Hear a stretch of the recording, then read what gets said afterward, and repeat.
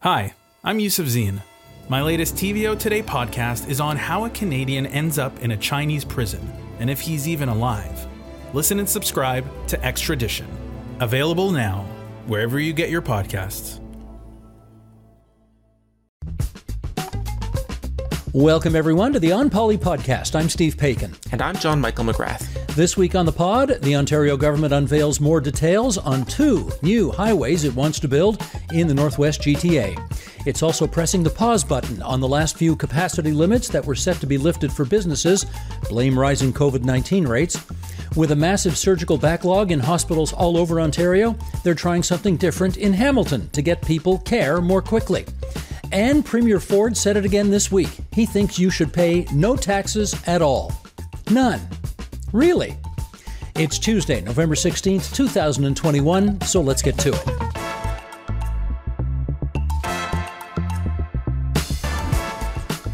JMN, do you know the most controversial numbers in the province of Ontario these days? Do tell, Steve. Well, the numbers are 4, 1, and 3, as in Highway 413, as in the very controversial new highway the provincial government wants to build in the north of the Greater Toronto Area. It would run east-west across Peel and York regions. And here's how Premier Ford answered reporters' questions about why the government was recommitting to this project, despite the fact we have no idea how much it'll cost, and some local town councils oppose the 413's construction.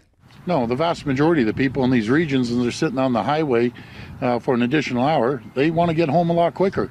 Unfortunately, people up in this area don't have the bicycles that people downtown have, that they can hop on a bike and drive from point A to point B a lot quicker. But the local councils, though, they know their people, don't they? Why would they oppose it if the local councils up here? Again, you're talking a very small percentage. We live in a democracy. The majority of the people want this highway. We're building the highway. Okay, let's start by having you lay out who is on what side of this debate. Well, as you can guess, the government wants this highway. Many labor groups also support it because, of course, civil construction employs a lot of construction workers. A lot of drivers want it, and groups advocating for drivers. There is, however, lots of opposition, of course, from all 3 of the opposition parties at Queen's Park: the New Democrats, the Liberals, and the Greens. But also, as you mentioned, a lot of local opposition. Mississauga Mayor Bonnie Crombie opposes it. Halton Hills Mayor Rick Bonnett.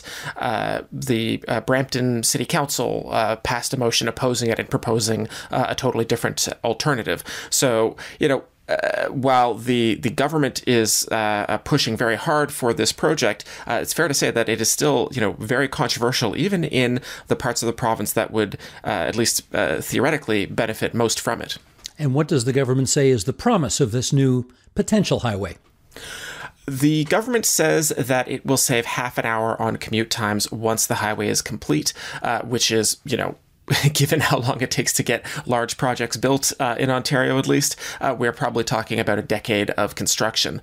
It's important to say that there might be studies that justify that half-hour time-saving claim, but we have not seen any made public by the government yet. The government also says that the GTA is one of the fastest growing regions of the province. That is, of course, correct. And the government argues that highways like this are necessary to deal with the growth that is expected over the next 40 to 50 years. Okay, that's the plus side. What are the concerns of the opponents? Broadly speaking, environmental harms. We're spending billions of dollars on something that will not alleviate traffic congestion in the long term. It will, its critics say, will simply cause more. There's a very, very long history of transportation studies that show over, really not a very long term at all, expressways. The primary effect of a new expressway somewhere is to mostly just encourage more people to get in their cars and drive. So the congestion effects, if they exist at all, they are very short-lived, and very quickly you find that your shiny, brand new 6 lanes of asphalt are just as choked as the old highway was. It's actually something that some economists have called the iron law of roadway congestion. Now, the province made an announcement about this last week, and in case you weren't sure, John Michael, about how much they are in fact backing this, They hauled out a slew of cabinet ministers and backbench MPPs, presumably to show how much support the government has in its endeavor. And, well, why don't we just hear from the Premier himself as to who was invited to come and who showed up to this thing? We're joined by members of our team, Minister Mulrooney, Betham-Falvey, Jones, Tabolo, Tangri, Rashid, and Gill, as well as MPP Sandhu, Anand, Kusindova, Sabawe, and Cazzetto. How about that? 7 cabinet ministers, 5 MPPs. There's an expression in politics, when cabinet ministers or MPPs get invited to attend these things and stand behind the Premier. They ask, do I have a speaking role at this thing, or am I just meat in the room? That's the expression, meat in the room. And this was one of those events where a lot of politicians were hauled out, and they drove enormous distances to go up north of Toronto just to be meet in the room. Except it wasn't a room, if I remember correctly. It was just a field with a backhoe behind. That's right. But they weren't, of course, the only ones. Joe Mancinelli from LiUNA, one of the major construction unions in Ontario, was also there. No real mystery why he would be there supporting this project. There's like a decade's worth of jobs for his members. But of course, for everybody who was invited, there were plenty of people who were not invited. People like GASP, Grandmothers Acting to Save the Planet, other groups that are opposed to this, like Environmental Defense and other environmental groups, not on the guest list. Surprise, surprise. What do we know about how much this thing will actually cost if they ever do build it? Not much. Critics have suggested it could cost as much as $10 billion. That's a dollar figure that you will see, for example, Stephen Del Duca, Mike Schreiner, and Andrew Horvath using in their criticisms of the project. The Residential and Civil Construction Alliance of Ontario put out a report last week estimating it would cost substantially less, between $3.5 and $4.4 billion. But that estimate doesn't include the cost of the actual land the road would sit on. So even that, I think, there's definitely some wiggle room in that estimate. Let's do some comparisons here with the last 400 series major highway that got built in the province of Ontario, and that's going back a few decades already, and that's the 407. The 407, of course, runs east-west across a broad swath north of the Greater Toronto Area, sort of mirrors the old Highway 7, and it does go north of Whitby and Oshawa. And on that note, there have been some experts who have been suggesting that there are ways to make better use of the 407 rather than building an entire new highway. A lot of time on the 407, you can drive that thing, and because it's a toll highway, you got to pay to use it. It's often, freewheeling. There's very little congestion on it much of the day. So is there an opportunity there in your view? Just on the point about how free-flowing the 407 can be. I mean, not too long ago, a plane literally landed on the 407, a feat that I would not advise trying on the 401 during rush hour. But, this is a really interesting question, and I'm not sure there's a clear-cut answer. I think that the 407 is a problem regionally in the GTA because you have this single, really tolled freeway in the GTA that is really buried in the middle of a highway network that is otherwise not tolled. So the whole network doesn't move as effectively as it would if it were all free or all tolled. That's obviously a much bigger discussion to have, but it's also really not clear what to do with the 407 in the here and now. Some advocates have suggested that one measure might be to subsidize tolls for freight trucks to get off of the 401. Trucks are obviously big and they, stop and start very slowly, and so they have a disproportionate impact on road congestion. That might be one way to make the 401 move a bit faster, but there's always history in this province, and there's some history on this one too. In 2003, the McGuinty government was elected in part with a promise to lower 407 tolls, and they tried, and they got taken to court, and the government kind of got laughed out of court. The lease that lets the 407 corporation set these tolls is pretty ironclad, which is part of why it's so frustrating for drivers, I suppose. In theory, I mean, it's a highway in Ontario. In theory, the province could try and buy it back, but that would almost certainly end up costing tens of billions of dollars at this point. Is the guess at what it would cost to pay the market price to buy back the 407. So, by that standard, building the 413 would be relatively less expensive. Well, let's get back to the 413 then. Is this in fact a done deal? Well, for the government, of course, the Premier does consider it a done deal. It's in the budget, or rather, I should say, the fall economic statement. It's a commitment that they are taking to voters. But of course, it is going to take a while to do, and they haven't even really, put more than a symbolic shovel in the ground. Those backhoes that were in the backdrop at last week's photo ops. There is still environmental assessment and all sorts of paperwork to get done before they can actually start building it. So certainly, this will still be a live issue in next year's election. It's entirely plausible that if Stephen Del Duca or Andrea Horwath wins the next election, they would cancel the highway. So, not a done deal in that sense. And to keep repeating myself, of course, there's history on that too. Our favorite premier at TVO, Bill Davis, he pulled the plug on the Spadina Expressway 50 years ago, even though it had already started construction. And of course, part of that remnant highway still exists today, though it never made its way all the way downtown as activists had feared it would. Well, that's an interesting analogy because 50 years ago, Bill Davis became premier in March of 71. He canceled the Spadina Expressway that you just referenced in June of 71, and then he used the political momentum from that decision, in effect showing he was not only a red Tory, but a green Tory as well, big on public transit.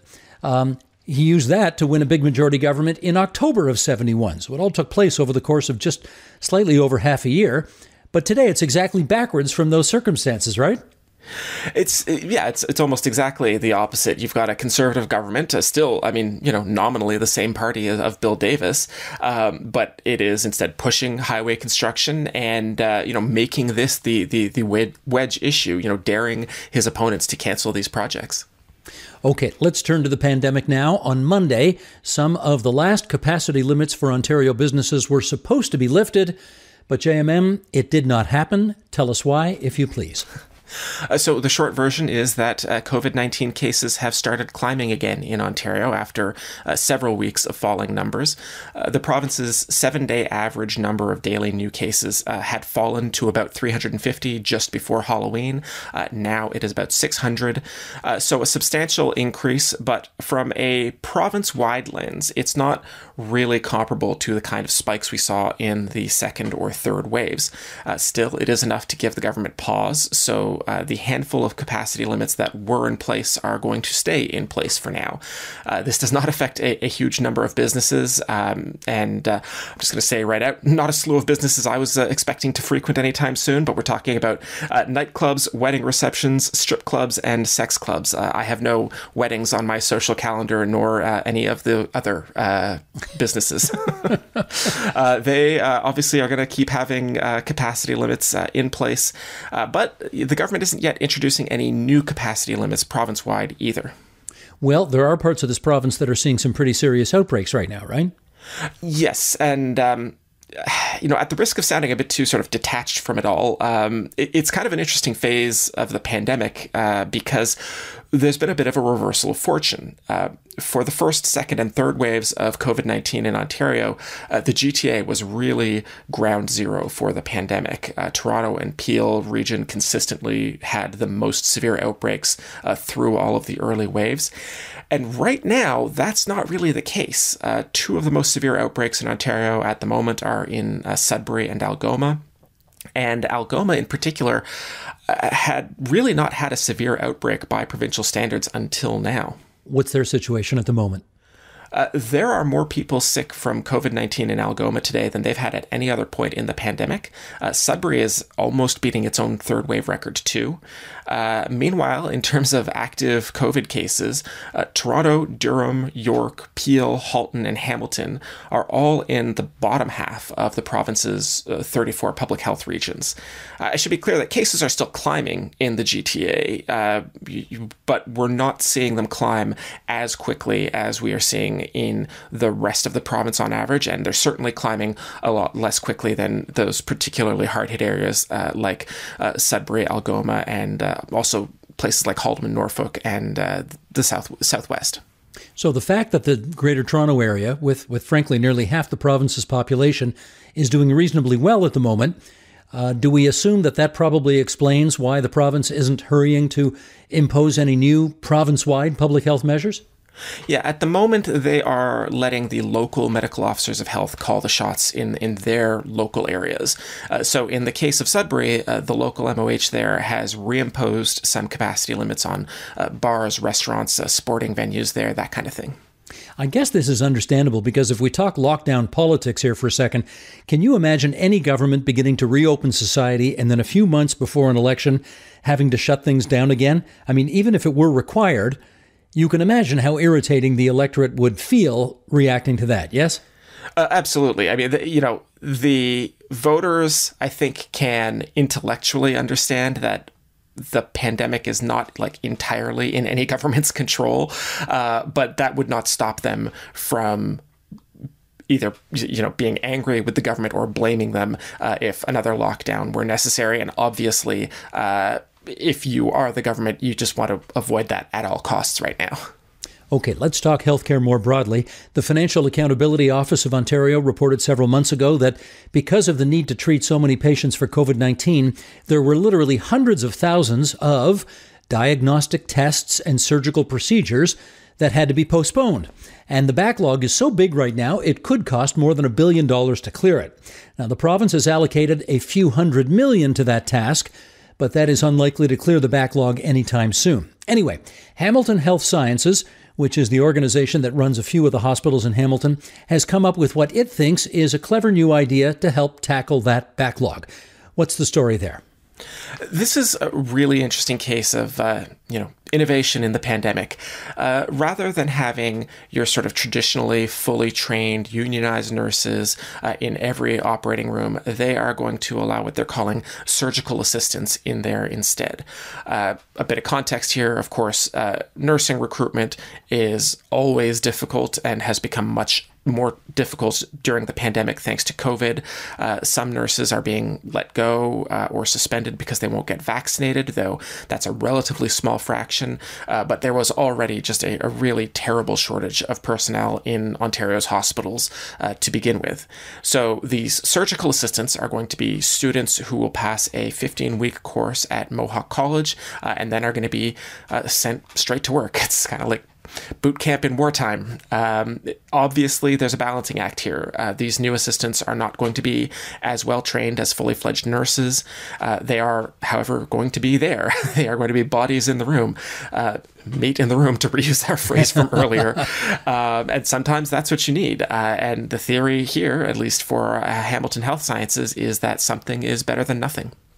That's the healthcare angle. There's also good old-fashioned union politics at play here. There's always a struggle between union and management as to staffing, and clearly the union would be concerned if good-paying union jobs were suddenly replaced in a significant way by lesser-paying, less experienced employees who may or may not be unionized, right?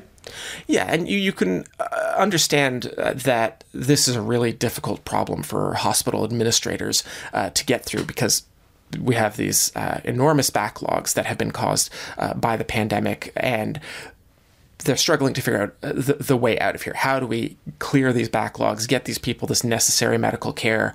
And we can all remember many months ago, Health Minister Christine Elliott had to confess that there were people in Ontario who were dying prematurely because they were unable to get the surgeries they needed or would have gotten if COVID had not shut down the hospitals.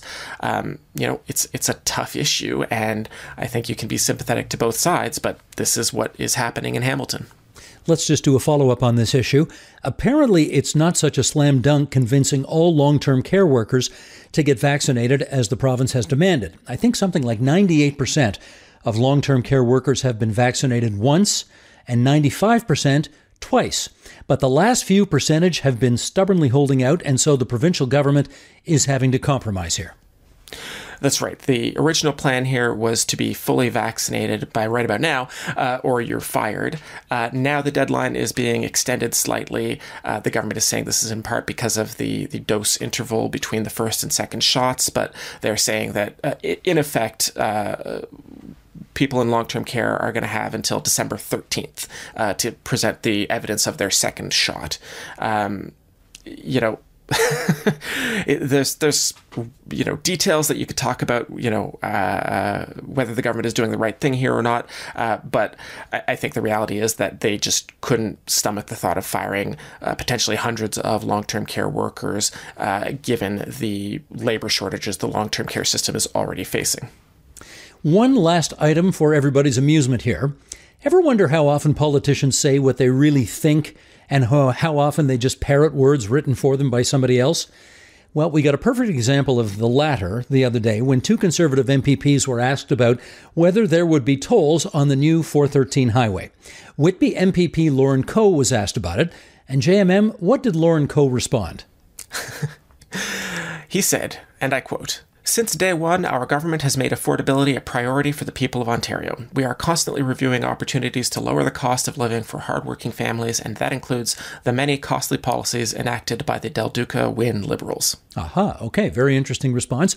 And then Transportation Minister Caroline Mulroney was asked the exact same question, and can you tell us, what did she say about all this?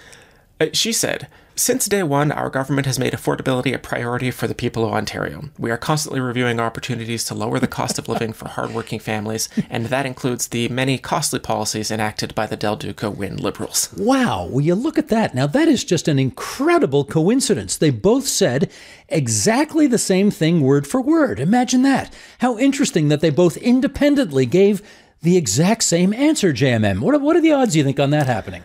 I mean, it is the season of miracles, Steve. And we just saw our very own miracle. No, we did not. Okay, that is one of the reasons why people tune politicians out, because that's just ridiculous what we just saw. Anyway, there you go. I'll get off my high horse now. We always conclude this podcast with our favorite quotes of the week, and we'll have that immediately after we ask you to give us a rating on Apple Podcasts. We love your feedback, good, bad, or indifferent. You can also shoot us an email at onpolitics@tvo.org. Here now, my quote of the week, and let's go back to York Region, north of Toronto, where Premier Ford and 7 cabinet ministers and 5 Tory MPPs met last week to confirm the government would move ahead with Highway 413. Now, the Premier got a question from CTV's Colin DeMello about when he, the Premier, intended to fulfill his promise to lower the provincial portion of the gas tax. Here's their exchange. Folks, I've said it over and over again. You can spend money a lot wiser than the municipal, provincial, and federal governments. And, that's why I'm asking again, the federal government, put the 10 cents, match us. We'll match you dollar for dollar. If you want to do more, we'll match you. Because it's all about taking care of the people, putting money back in their pocket. And the worst place you could ever give money to is the government. So you're eliminating all taxes? I'm just... You know something, Colin? If I could do it, believe me, I would. Premier Ford using another opportunity to burnish his credentials as a guy who hates taxes, even though those taxes pay for about $190 billion worth of services that I suspect most Ontarians actually use and like. Little things like hospitals, roads, schools, colleges, universities, museums, art galleries, the justice system, GO Transit, cleaning up the environment, our provincial parks. Anyway, you get the idea. My quote of the week comes from Stephen Del Duca on the news that Alberta has now signed a childcare deal with the federal government, but Ontario still has not, and what that says about the Ford government's priorities. Look, I don't think Doug Ford believes that universal licensed affordable childcare at $10 a day, I don't think he thinks it's a priority. You've all witnessed firsthand for the last number of weeks, Doug Ford is obsessed with 2 things. Well, I'll say 3 things. He's obsessed with his own re-election chances. Number 1. Number 2, he's obsessed with destroying the Greenbelt and paving over farmland to build highways that don't make sense. And he's really, really focused on rewarding his friends who are already doing really well and don't need a premier to be there to back them up. The people who will do better because of those mirage highways that he's proposing to build. That is Liberal leader Stephen Del Duca speaking to reporters on Monday morning. And that's this week's edition of the On Poly Podcast, produced by Katie O'Connor, edited by Matthew O'Meara, production support from Nikki Ashworth, Jonathan Hallowell, and Albert Wisco. JMM, as my dad likes to say, stay positive, test negative. Stay safe, Steve.